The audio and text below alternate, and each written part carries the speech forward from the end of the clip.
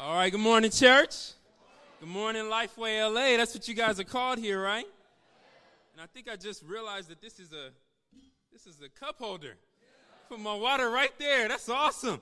That is awesome. Well, it's good to be back with you guys this morning. I counted the days. It's been 154 days since the last time I've been here in church with you guys here. A lot has happened since that time. School has ended and school has started back again. You know, Tom Cruise, he came out with another Mission Impossible movie since that time. And the biggest thing that has happened in my life since the last time I was here is my son was born. All right, I got a picture. There he is, right there in his Lakers uniform, as you guys can see. All right, that's my son there. We won a free photo shoot, and we had to put him in a Lakers uniform. You got to start them while they're young. Is that right or is that wrong? That's right. Boo to you if you're not a Lakers fan. Shout out to the Lakers fan there. Here goes another picture of him right there, looking behaved and self-controlled. You know, time has flown by. He's 5 weeks old now, and life with him has been exciting and exhausting. All right, this is the exhausting part of living with my son. His name is Drew. My wife is back home with him this morning. They tried to come this morning, but he threw a fit before we left the house, and she just had to stay back with him this morning. And so I'll give you a heads up. If I space out during the sermon, just know just to give me some grace, all right, and forgive me in the name of Jesus Christ, amen, because I'm living with a newborn, and this is the first time I've done this ever before in my life. All right, but are you guys ready for the Word of God? Oh, come on, y'all can do better than that. Are y'all ready for the Word of God? There we go. See, I need to know because I got some good stuff for you today. All right, I got some exclusive material for you this morning. The Antelope Valley, where I'm from, they haven't even heard this stuff yet. It's some privileged information. All right, and so before I introduce the title of the lesson today, can I introduce the topic through a scripture? Is that okay? All right, so please join me there. If you don't have your Bible, you can look on the screen. It's in Revelation chapter 2, verse 3. We're going to read this. We're going to let the anticipation and the suspense of what we're going to talk about this morning build up. All right, so Revelation 2, starting in verse 3. You guys there? It says, "You have persevered and have endured hardships for my name, and you have not grown weary." I don't know about you, but I love this scripture right here. I love this passage. I like this scripture because this is the kind of faith that I want to have when I stand before God. When I stand before God and Jesus in his throne, this is the faith that perseveres. This is the faith that endures through hardship for the name of Jesus. Right, and I want to have this faith that doesn't grow weary in spite of all the struggles and the hardships and the challenges that life has to offer. All right, and you can read scriptures from this. You know, we're reading from the back of the Bible, but you can read scriptures on this topic from the book of Genesis, right, from the beginning of the Bible. The Bible is plain, and as it tells us that life within the bracket and within the realm of Christianity, it has its fair share of hardships. It has its fair share of trials. And many times in the Bible, the theme of hardship, setbacks, and struggles and adversity, they're illustrated through storms. Have you guys ever heard that before? All right, the Bible illustrates this through storms. All kind of books, sermons, and churches today talk about the setbacks and the hardships in life through the image of storms. And scriptures, they warn us and they tell us that if we're not careful, these storms, these hardships and these setbacks, they can ruin everything that we've worked to build in our relationship with God.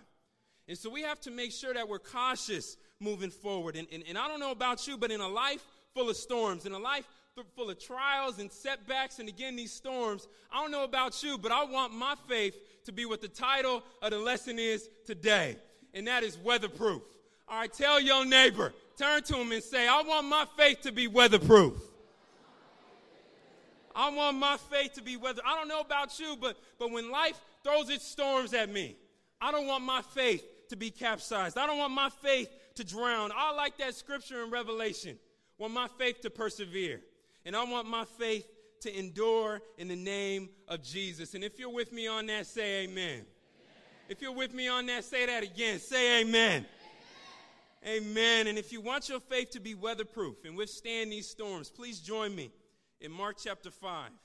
We're going to start there in verse 1. Mark chapter 5, verse 1. And we're going to read of an interaction that Jesus has with a man that illustrates this point in the topic of our time together today in a dynamic way. All right, so Mark chapter 5. Mark chapter 5, starting in verse 1. You guys there? Front row is there. Reese is there. All right, Mark chapter 5, starting in verse 1, it says, they went across the lake to the region of the Gerasenes. And when Jesus got out of the boat, a man with an impure spirit came from the tombs to meet him. This man lived in the tombs, and no one can bind him anymore, not even with a chain. For he had often been chained hand and foot, but he tore the chains apart and broke the irons on his feet. No one was strong enough to subdue him. And night and day, among the tombs and in the hills, he would cry out, and he would cut himself with stones. And verse 6 says, when he saw Jesus from a distance, and we got to stop there because that's some good stuff written there in verse 6. All right, this is the first time that this man, he saw Jesus, but I don't think this is the first time that Jesus saw this man. If you, this account, as it mentions in verse 1, it's from this Gentile region known as the Gerasenes. And if you were to take a tour of this land, right, it's referred to as the Holy Land today, your tour guide might bring you to a place where this passage in Scripture, this moment, actually happened. And if you went there, and if you stood there where this scene in Scripture happened, across the water, you would see a mountain. You would see a mountain where Jesus, he would often withdraw to pray. And Jesus, he would often go there by day and by night to pray and spend time with God. And it's very possible that the sound of this man's cry traveled across that sea, went to the top of the mountain where Jesus was praying. And Jesus heard this man crying out to him. And when Jesus was up early in the morning, this man, he was up late. And Jesus, when he was up early praying to God in the morning, this man, he was up late crying. And maybe one morning, and maybe it was this morning, right? This morning, this exact moment that this scripture is taking place, after hearing this man's cry, one more time from that mountain, Jesus, he may have decided today is the day that I make my way to heal this man and to stop this man from his pain and his anguish. No more crying through the day. No more crying for this man through the night. What does that tell us today about Jesus? Well, that tells us that Jesus is on the way. Jesus is on the way, just like this man. Could it be that God has heard your cry? God has heard your cry. He's heard your prayers. He's seen your tears. He knows your petitions and the needs of your heart. And he had you come to church today because this is the day that he wants to set you free. Today he wants to heal you. Today he wants to touch you. Today he wants to change whatever that is in your life that you're going through. Whatever that storm is for you, today he wants to show you how significant you are to his heart and to his mind. In church, we got to see that there's a power behind these words, that Jesus is on the way, that we're going to need if we're going to make it through the storms in our life and the craziness that life throws at us. See, when you understand that Jesus is on the way, there's no storm that this world can put you in that Jesus won't show up in the midst of. Jesus, he is on the way. Tell that to your neighbor. Say, Jesus is on the way. And I don't know about you, but I need the on the way Jesus. I like the on the way Jesus, and I love the on the way Jesus. And if you're with me on that, say amen. Amen. Let's keep reading here. Verse 6. Back to verse 6. It says, when he saw Jesus from a distance, he ran and he fell on his knees in front of him. And he shouted at the top of his voice, what do you want with me, Jesus, Son of the Most High God? In God's name, don't torture me. For Jesus had said to him, come out of this man, you impure spirit. And then Jesus asked him, what is your name? My name is Legion, he replied, for we are many. And in verse 10, he begged Jesus again and again not to send them out of the area. And before we continue, I want to say, don't be so quick to write yourself out of the shoes of this man here. It's easy for us to read this scripture and completely separate ourselves from this man. And it's, a lot of times that's due to his situation. He's living, the scripture says, amongst the tombs. He's living amongst the dead, and he's cutting himself with stones. And it's easy for us to read this scripture and say, well, I got problems, but I'm not as bad as this man. His situation is a lot worse than mine, but don't be so quick to say that there's no legion in you. You may demonstrate him differently, but the dynamic is the same. You know, the passage says that they would chain him up and he would break the chains and they couldn't hold him anymore, and that would lead him to hurt himself. And can you honestly stand before God and say that there's no area in your life that you lack self-control in? Or if you lack control in? I know that there's some legion in me. And I don't mean demonic possession. That was troubling to be here preaching to you this morning. But I know I have some chains in my life. And I have some areas in my life that I need to gain control over. I can be selfish. And I have this sneaky pride about myself. And that's the worst kind of pride that you can have. And my selfishness and my pride, it comes out in my marriage. And now it's starting to come out in my parenthood. And those are two ways from me. But if you ask my wife, she'll list to you about list of 10 more ways and things, all right, that I need to gain control over in my life. But what about you? What's the area in your life that you're out of control in? Is it your spending? Is it your sexuality? Is it drunkenness? Is it your lying? If I kept going long enough, I bet I can say what it is for you. Why? Because we're all like this man in this scripture. The Bible says that his name is Legion, which is a group of 6,000 foot soldiers. But in this case, it's 6,000 demons that were possessing this man. And he says that we are many. And I think that speaks to the many different personas that you and I can have today. There's online you. There's Sunday morning you. And that's the side of you most of us only get to see. But there's Friday night you. There's the you that only you know. There's the you that only your spouse knows. And there's a side of you that cries out day and night, just like this man here in the scripture. The Bible says that he cuts himself with rocks, and maybe you don't cut yourself with stones, but sometimes you inflict pain on yourself by thinking negative things, by living outside of the will of God in the direction that God lays out for us in the scriptures, and also by looking for love in all the wrong places. We're all like this man here. It says that he lived amongst tombs, and for this man, his tombs were the graveyard, but in this room, some of us, we live among the tombs of insecurity, in the tomb of greed. And like I mentioned earlier, the tomb of selfishness. We all have some of this man in us today. But in spite of all this, the lack of self-control, the many personas, the self-inflicted wounds in the tombs, Jesus, he still makes his way to this man. None of that about that man stopped Jesus from making that decision to cross the sea and to heal him and remove him from the situation that he was in. And I don't know about you, but that gets me excited. And that should get you excited as well. It should get you excited because that means no matter what you've done, no matter who you are, no matter what you failed in or fall short in, as long as you are on this planet, you are never outside the jurisdiction of Jesus. The Bible says the arms of the Lord, they're not too short to save.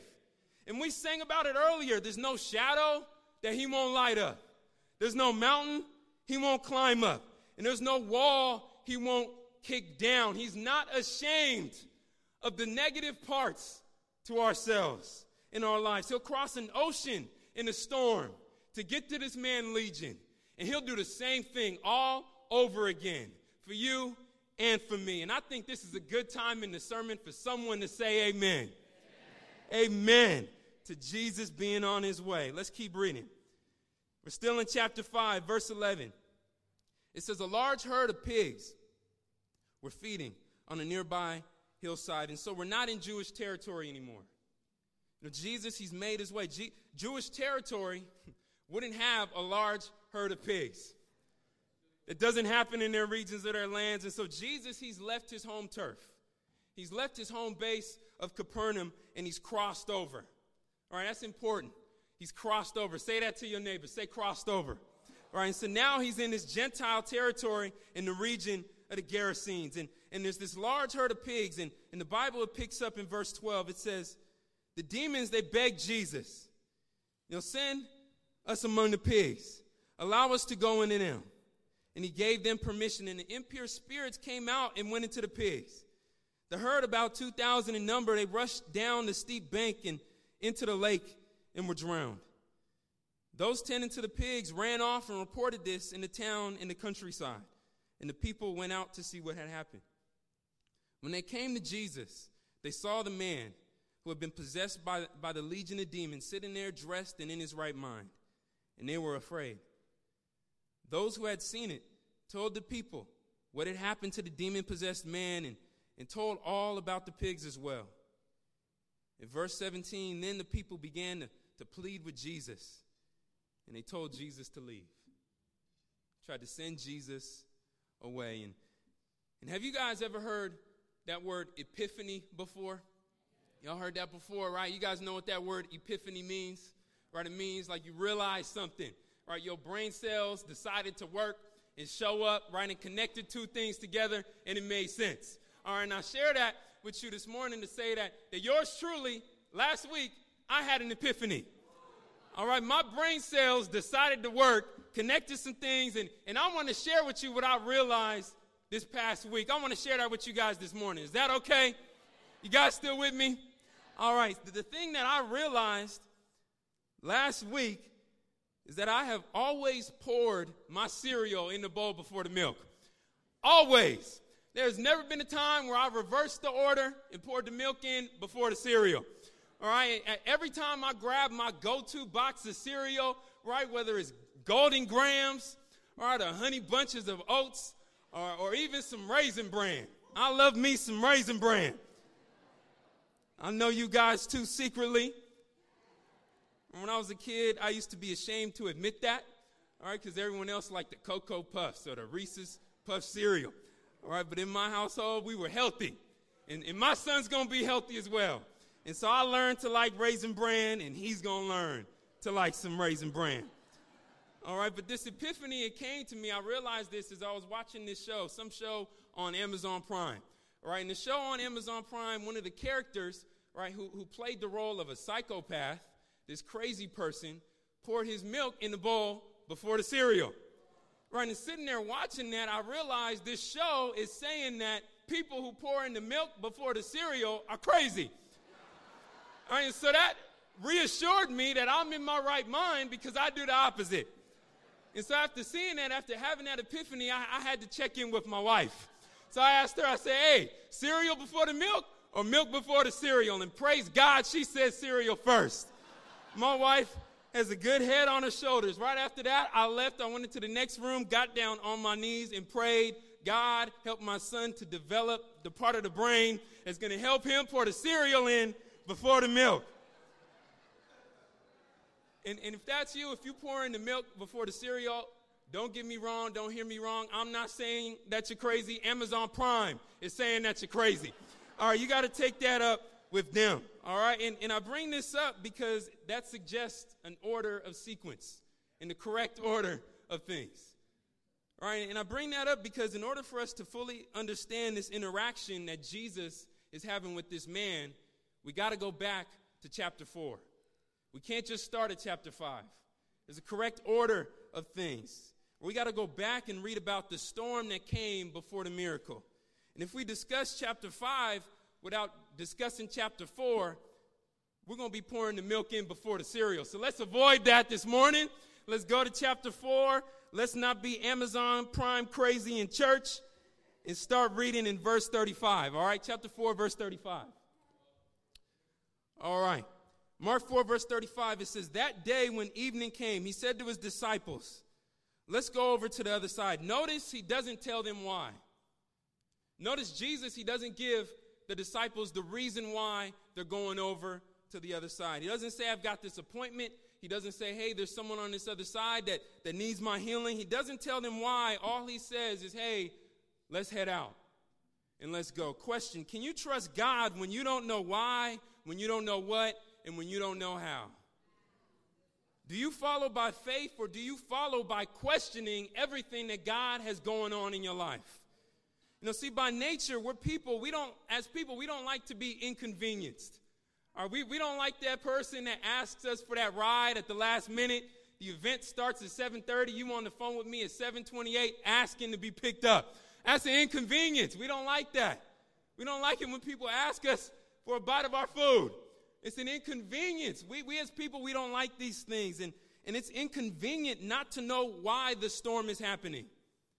Not to know what God is doing or how God is moving. But oftentimes, the greatest displays of God's power come at the most inconvenient moments and times in our lives. Right? Shadrach, Meshach, and Abednego, they were in a fiery furnace. That's pretty inconvenient to be in a fiery furnace. But they were in that furnace before God showed up and shielded them from the flames. And if you know your scripture, the gospel, the disciples, they tried to send the 5,000 people away. Because all they had to feed them was 5 loaves and 2 fish. It's very inconvenient to feed a large group of people with a limited supply.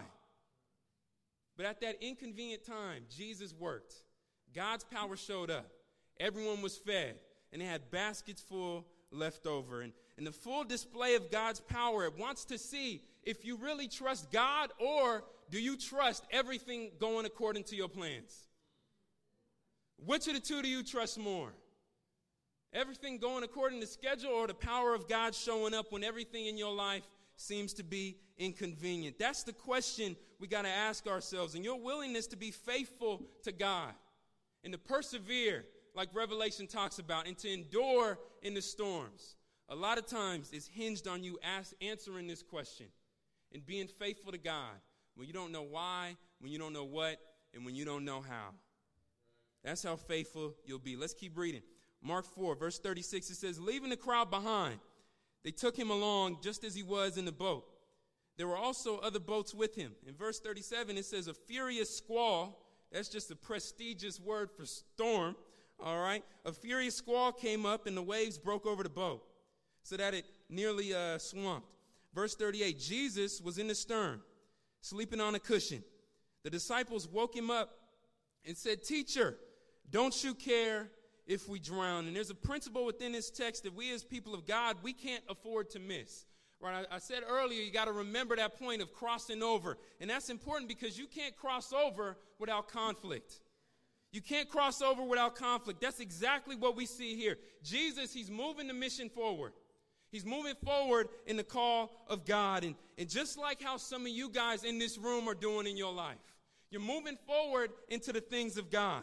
You're beginning to move forward, and you're crossing over in your values. You're adopting Christian morals, and you're living your life by the direction of the scriptures. You're changing your circle, and you've begun to prioritize the things of God and the things that God wants you to live by. But you have to remember, whenever you make God your priority, Satan is always going to send a storm. A storm is always going to come. You can't cross over without conflict. It has never been in the devil's character to let you go without a fight. The devil never wants to let up any ground. He didn't let Israel leave Egypt without sending the chariots to chase them down. And he won't let you leave your past for a future with God without sending some trouble. And see, there's this sharp contrast in Scripture in the message of Jesus that conflicts with the message, the prosperity message of the religious world today. Right? And that teaching is that anytime you surrender to the lordship of Christ, you can always expect conflict to come. And that might be why your life is so hard. Things with God aren't always going to be bliss. I know we like that, and I know we want that, but it's not always going to be paradise. That's what the religious world says. And a lot of us initially, we come into our walk with God expecting God to take care of all of our problems and to calm all of our storms. But Christianity does not guarantee the complete absence of storms, setbacks, hardships, failures, and issues in our lives, because the pursuit of heaven always attracts the prejudice of hell. Always. All the time. That may be why you're reminded of all your failures. This may be why there's breakdowns in your family. And this may be why there seems to be so many setbacks in your life. And here in the scripture, Satan, he sends a storm over the sea in chapter 4 to prevent Jesus from healing this man in chapter 5. Because hatred always lurks within the proximity of hope. Hatred always lurks in the proximity of hope. And I know some of you right now are probably thinking, Amir, how did you know that the devil started this storm? There's no footnote in my Bible that tells me that. How'd you know this, Amir? Maybe it's just global warming. Or maybe it's just climate change. All right, but look at verse 39. Let's read what it says in verse 39. It says, he got up, being Jesus, he rebuked the wind, and he said to the waves, quiet and be still. Then the wind died down, and it was completely calm. The scripture says Jesus, he rebuked the wind, just like he rebuked demons all throughout the Gospels. And so that leads me to believe that the same demonic oppression that was in this man in chapter 5 showed up in the sea that day, in that morning, and was preventing Jesus from healing this man and trying to set and sabotage the agenda that Jesus had for that day. And see, we got to understand that the way our enemy works. We got to understand that he's strategic and he's crafty, right? And you get that illustration from the book of Genesis in the Garden of Gethsemane. And we got to understand that he thinks things through, and he thinks these storms through before he sends hardships and tough times in our lives. Yet in spite of all the storms and the tough times that we've had, and even just thinking that he put things in your family line. He put things in your ancestry that should have held you back and kept you from being in church this morning. Why? Because he strategizes and he's crafty. But in spite of all the storms that had your name on them, in spite of all the winds and the waves and the setbacks and the dysfunction and the attacks, look where you are today. Look where you are. You're in church. You're in the Bible. You're taking notes. You're praising God. You actually sing when the worship team is up here leading us in worship.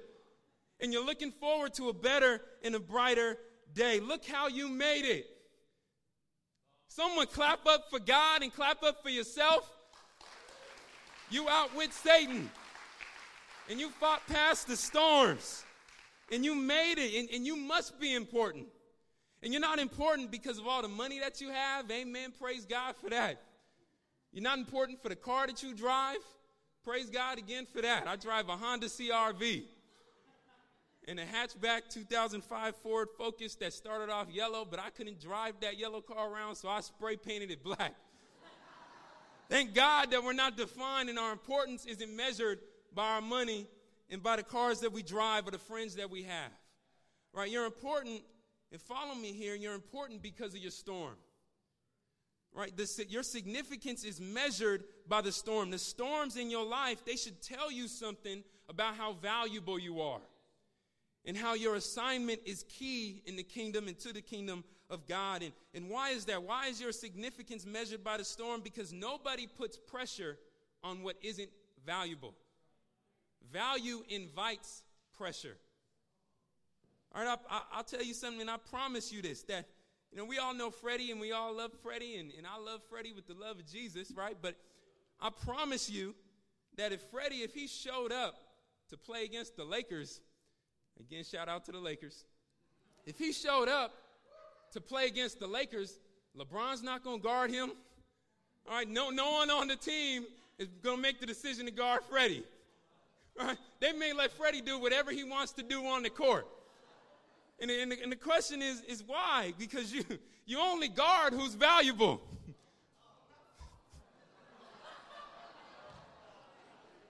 You only guard those who are in a position to score. And I love Freddie a lot.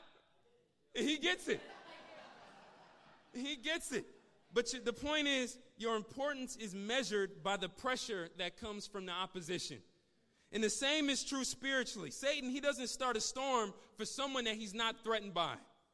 or someone that he's not intimidated by. Oftentimes, the struggles in your life, they measure how significant you are to the mission in the kingdom of God. And why? Because Satan, he knows what you're capable of. He knows what you have the ability to do. And a lot of times he knows your destiny more than you know your destiny. And that may be why life is so hard.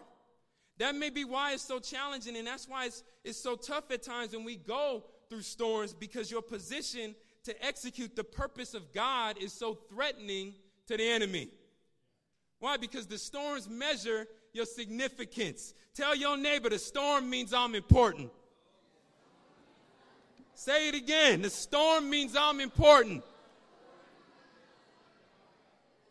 And see, this is reframing. And in the same vein, let me also say this. If Satan starts up storms for those who he's threatened by, and for those who he's intimidated by, shouldn't you be concerned if your life is storm-free? This is something we don't think about a lot of times, because typically we consider it a blessing when everything is going according to our plans. And when everything is going right in our life, we associate that with the blessing of God. And God is hearing me, and God is answering my prayers. And I'm sure there's some truth to that, but within your walk with God, if everything is always clear skies and everything is always rainbows, could that mean that you don't contribute much value to the mission of God? Could that mean that your faith isn't very intimidating to the enemy? See, in the book of Acts, a lot of us know it says that the demons, they knew Paul. And they knew what he was capable of. And they knew what he had the ability to do. And since they knew how much of a valuable asset he was to the kingdom of God, they attempted to make his life a nightmare. And if you know your Bible, you know all the chaos that Paul went through. And see, this is all reframing. Mark chapter 4 and chapter 5, they're all about reframing the way that we see storms in our lives. It can be common to believe that the storm means that God has left us. And it's common to believe that the storms and the hard times in our lives, that means that God is disciplining us. But that's not the message that Mark is trying to get us to see here. And the point that he's making, he's saying that, look, the storms don't always mean that God has left you. But maybe the storms mean that you may be so righteously involved in your relationship with God that Satan storms your life because he sees you as a threat. And this is perfectly illustrated in the life of this man here. The devil, he wouldn't tie you up if he was afraid of what would happen if you got loose. And so here in this scripture, Satan, he has this man, he's isolated from everything and everyone. He's living amongst this graveyard. He's possessed by 6,000 demons. And then this storm is sent to keep Jesus from getting to this man. Why? Because Satan, he's strategic in what he does. And the question is why would Satan go to such extremes to keep this man away from everything and everyone? I mean, it's pretty extreme to give someone 6,000 demons. That's a high number. That's a lot more than 10. That's a lot more than 1. All right, so the question is why? And I think it's because he knew this man's purpose. He knew what this man had the ability to do. And he knew that way before it was written in the rest of Mark chapter 5. So let's go back over there to Mark chapter 5. We're going to close out before we started. Mark chapter 5, look at verse 18. Mark 5, verse 18, it says, as Jesus was getting into the boat, the man who had been demon-possessed, past tense, no longer possessed, Jesus made his way and he healed him. And this man begged Jesus to go with him. Said, Jesus, don't leave me here. I'm coming with you. That's like if you got in my car when I took off to go home. I'm coming with you. All right, this man says, Jesus, don't leave me here. I was possessed and going through a lot here. Take me with you. Verse 19, it says, Jesus let him come. No, that's not what it says. It doesn't say that.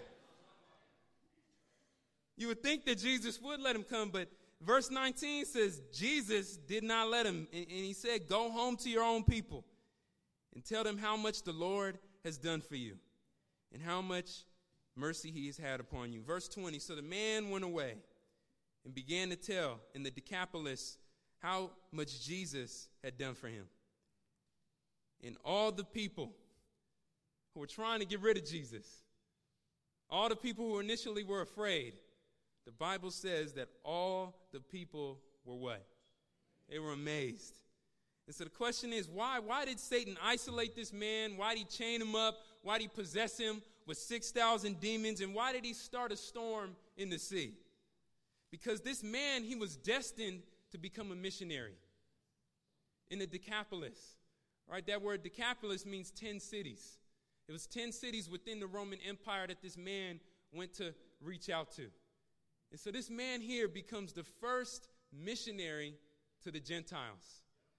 If you know your Bible, you know that Paul was called to reach out to the Gentiles, but way before Paul was called to do that, Jesus made his way to lead this man and to help this man and to call him to reach out to the Gentiles. And Satan knew that. And so Satan threw these storms in his life.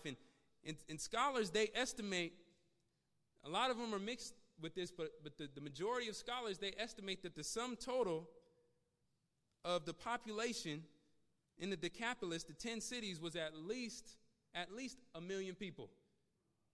At most, it was upwards of 10 million people.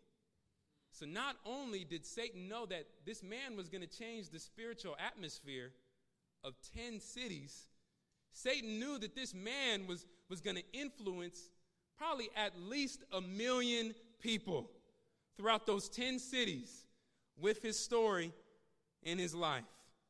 And that's why Satan sent the storm, to sabotage this man's significance to the kingdom of God and the mission of God. And Satan, he hasn't changed. He attacks us the same exact way as he attacked this man here. And we all have our fair share of storms ahead of us. And so we all have a decision that we have to make this morning, because the storms can wreck your praise, or your praise can weather the storms. Right? The enemy, he likes to chain us up and he likes to storm us out. But if we remember that we serve an on-the-way Jesus, if we remember to trust God in spite of not knowing how, what, or how he's going to do things, or who he's going to do it by, or why he's going to do it, or why he's allowing us to go through what we're going through. If we remember that crossing over always brings conflict, but that conflict, that's a storm that measures how significant we are to the kingdom and the heart of God. If we remember Mark chapter 4 and Mark chapter 5,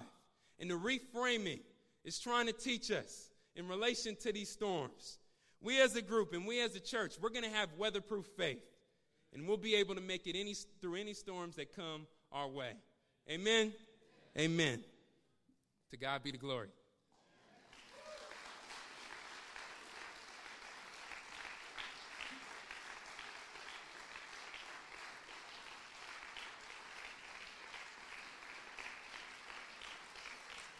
Amen. Amen. At this time, I'm going to close this out with a word of prayer. So please join me. It's 4 minutes past 11:30. I'm sorry. I kept you in 4 minutes. Longer than usual.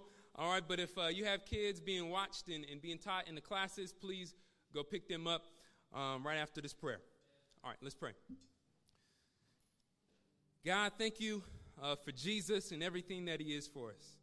Thank you for church today and how we were able to see Jesus work phenomenally in the life of Emmanuel and through the storms in his life and everything that he went through and the disorder and things not going according to his plan, God. But it's so encouraging to see that he was an illustration of everything that we read through today and this morning. God, I pray, God, that we can be weatherproof like this man Legion was and how Emmanuel was. And we can remember that you're on the way, that the storms measure how significant we are, and that we're still called to trust you because we're never outside your jurisdiction. Thank you, God, for this morning and everything that you've done for us in our lives. Thank you, God, for allowing the parents to go get the kids. In your son's name we pray. Amen.